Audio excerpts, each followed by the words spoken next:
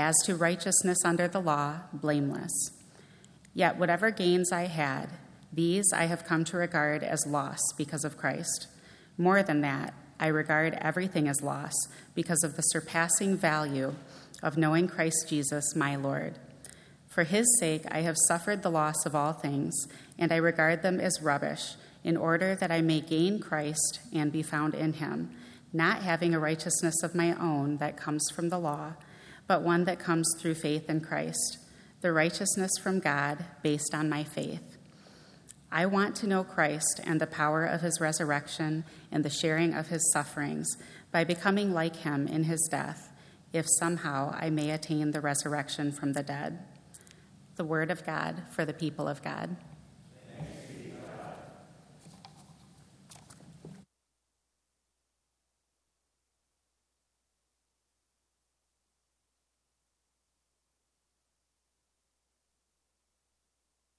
Mine is from Hebrews, seeing that we are surrounded by so great a cloud of witnesses.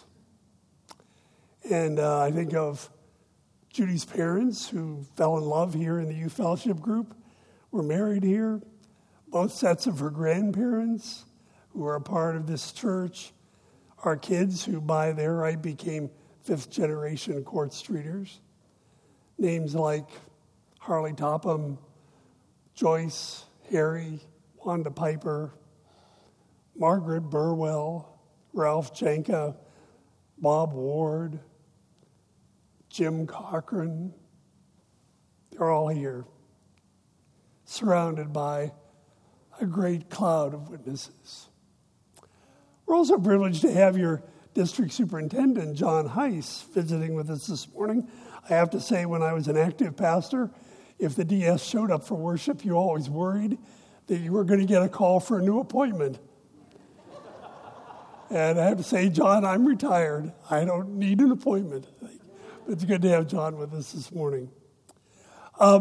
Just a word about the book, 30 Days with E. Stanley Jones. Your Sunday school classes are going to be discussing it. Good news and bad news is, the good news is that we sold out this morning.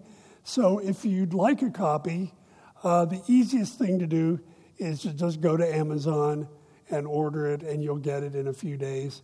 It's probably the easiest way to get it. Sorry, but thank you for selling out the books, and I hope that you enjoy it in your classes. And if you already have a copy of the book, we have some autographed book plates. You can pick one up there in the parlors to put inside your book. Let's pray together. Bless the words of my mouth and the meditations of our hearts, that together they might be pleasing and acceptable in thy sight, O Lord, our rock and our Redeemer. Amen.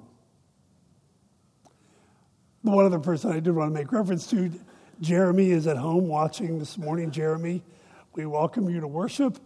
I have to tell you, I have watched these last two sermons, these last 2 weeks, and I'm amazed at Jeremy's wealth of information. He knew more about Mahatma Gandhi and E. Stanley Jones than I do. And he also amazes me. I don't know how preachers like that do it. I'm still tied to my notes. And Jeremy, every week you deliver the word in such a powerful way. We miss you this morning, and we wish you and your family well.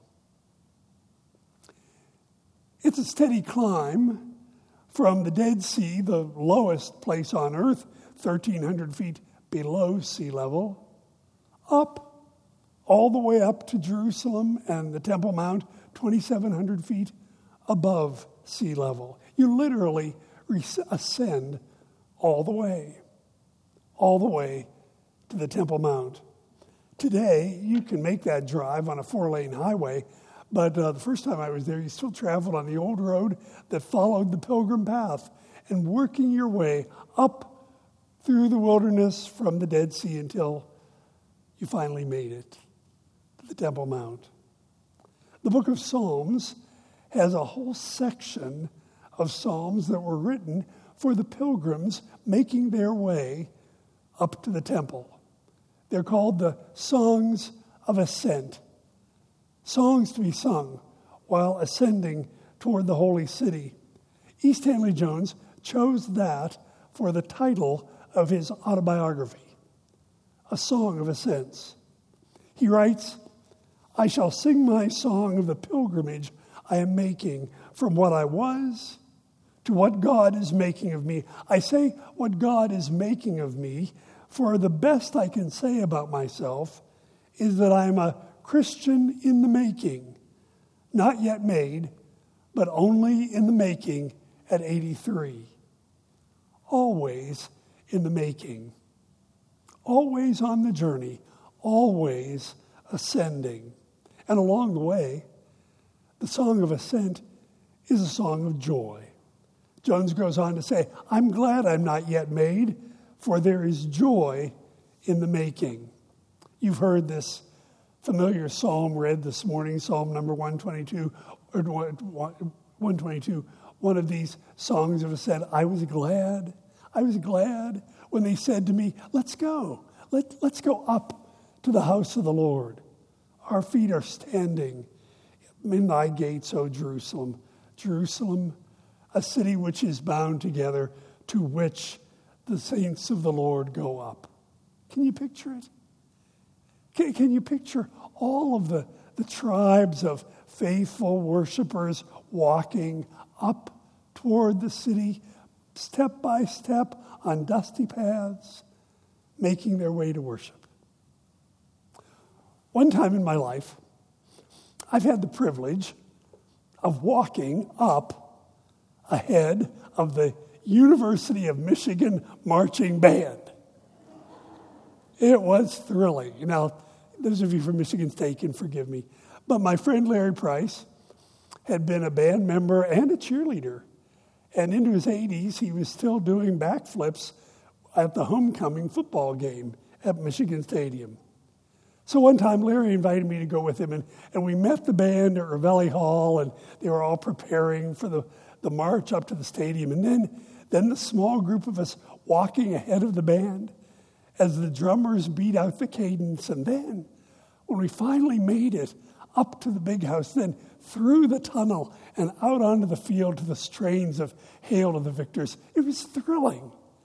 Even Michigan State people might like it. It was a time of joy, ascending up to the house of the Lord. Oh, sure enough,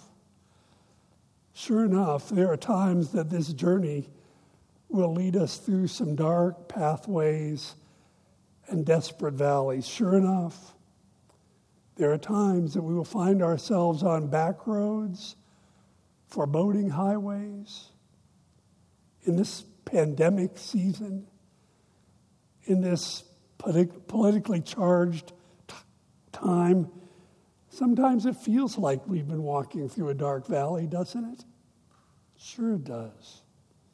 Racially motivated killings in Buffalo, Laguna Hills, the slaughter of children in Texas, in a nation that seems to love its guns more than its children, the stream of misinformation and disinformation on social media that parades as the truth. Sure enough, we're passing through some dark valleys. But for those who walk with Christ, even when we walk through the valley of the shadow of death, we will fear no evil, for the one who walks with us is our shepherd.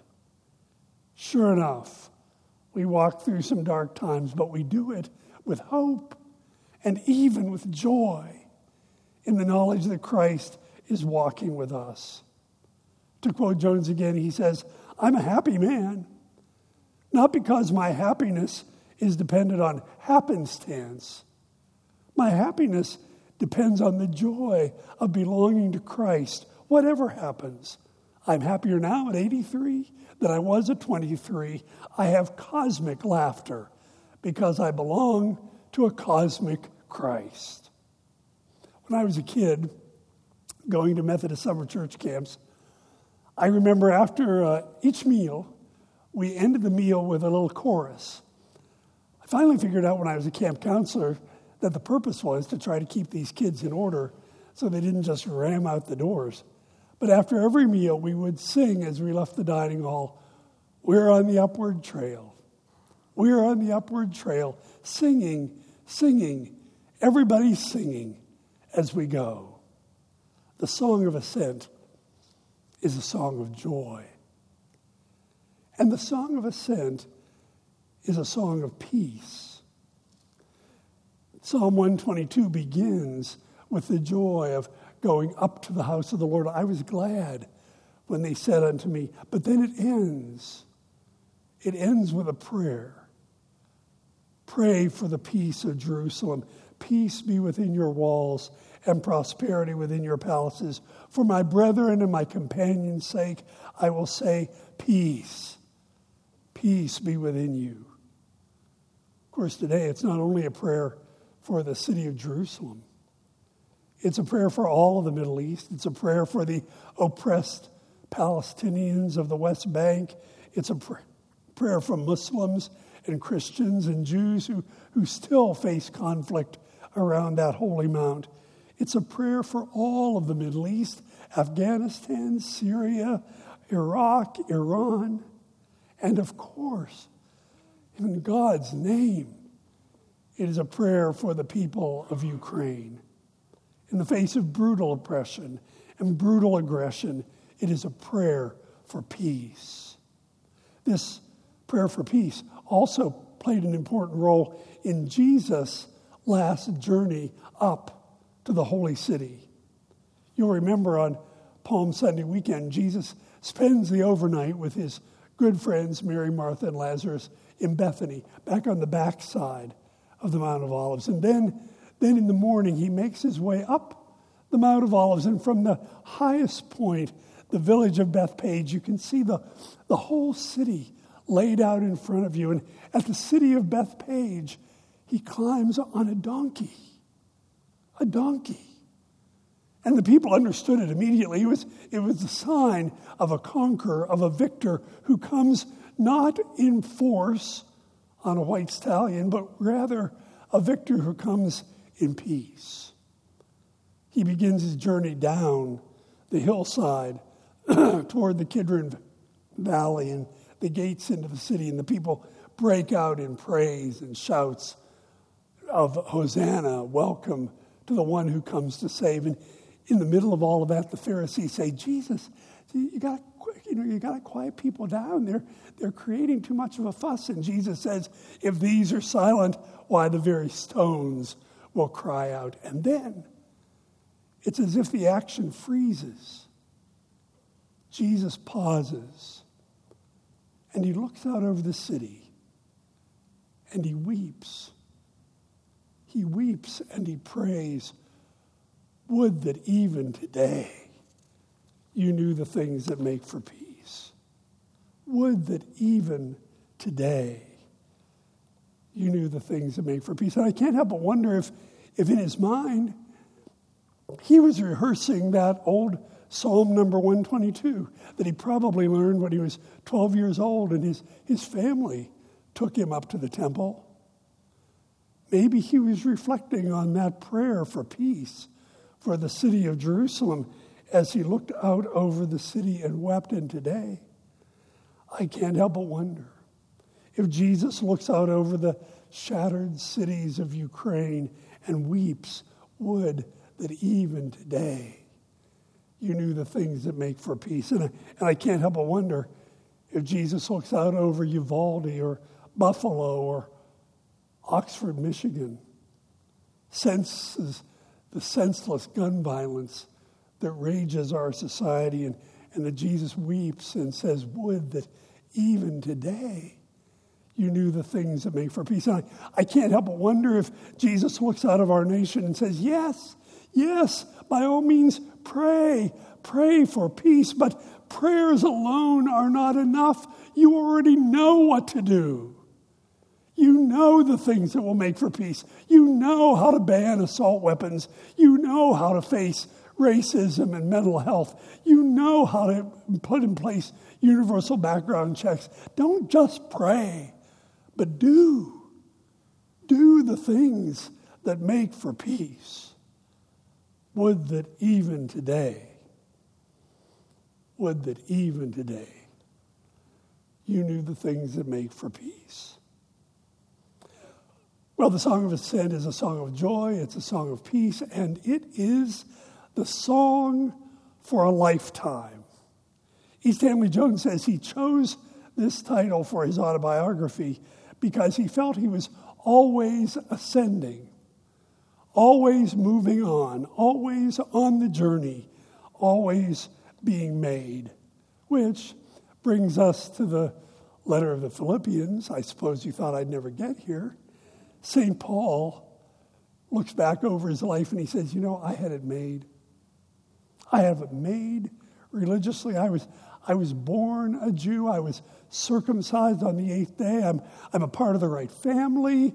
I'm a Pharisee of the Pharisees. I've been upright and kosher all of my life. He even goes so far as to say that by the law, I was blameless. How many of us could say that? Look, I had it made, he says.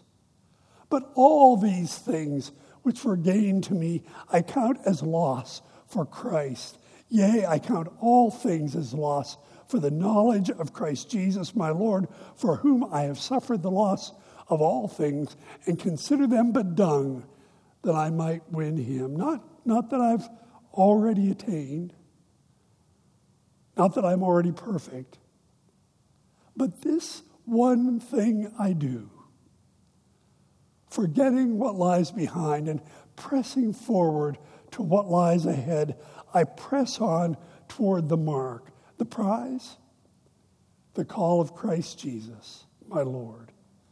Always pressing on, always being made, always on the journey, always ascending. We Methodists have a name for it. We call it sanctification. The ongoing work of God's Spirit in our lives through a whole lifetime, making us, molding us, forming us into the life of Jesus Christ. It's a joy of journey. It's a peaceful journey. And it's a journey that'll take a lifetime. Next year will mark my 50th anniversary of my ordination. I think I was ordained when I was 10 years old.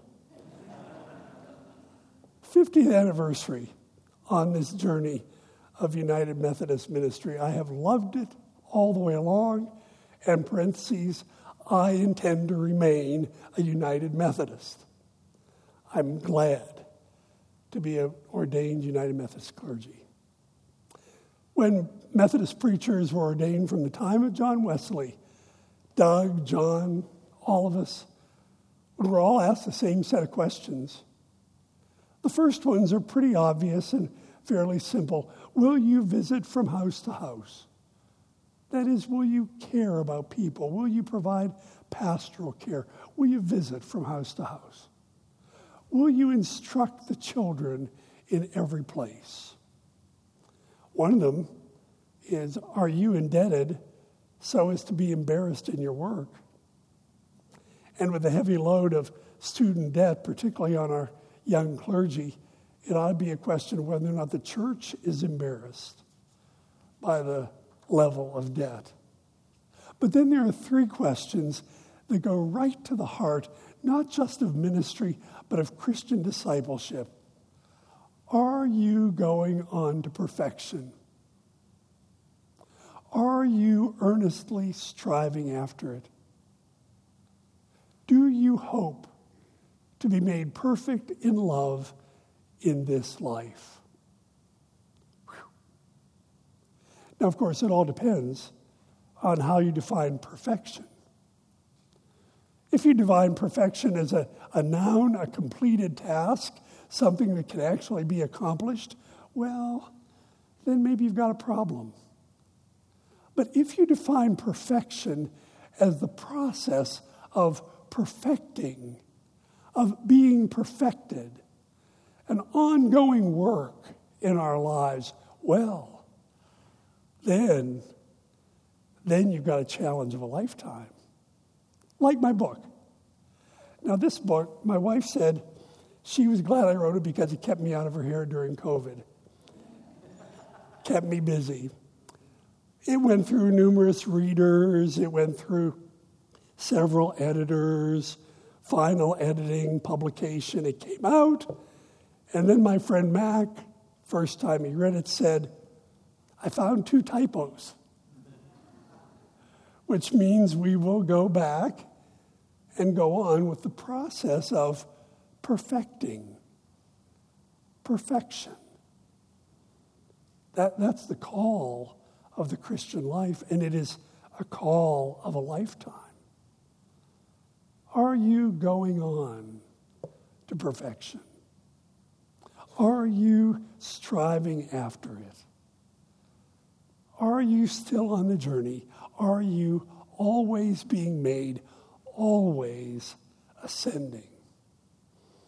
As we go, we sing the songs of joy and the song of peace until we, like Jesus, pass from the cross and the grave and the resurrection beyond death itself to new life. Edward Pumphrey's great hymn gives us the final goal, the final vision, the final song. He writes, Yet on through life's long path, still chanting as we go from youth to age, by night or day, in gladness and in woe, rejoice. Rejoice, give thanks, and sing. And then the last verse, the last vision of the final ascent to the holy city. At last, the march shall end, the weary ones shall rest. The pilgrims find their heavenly home, Jerusalem, the blessed. Rejoice, rejoice, rejoice. Give thanks and sing. Let's pray together. Oh Lord God, keep us ever on the journey. Keep us ever growing, ever straining, ever stretching forward to whatever lies ahead until we make the final journey, the final ascent to our final home, Jerusalem the blessed. Amen.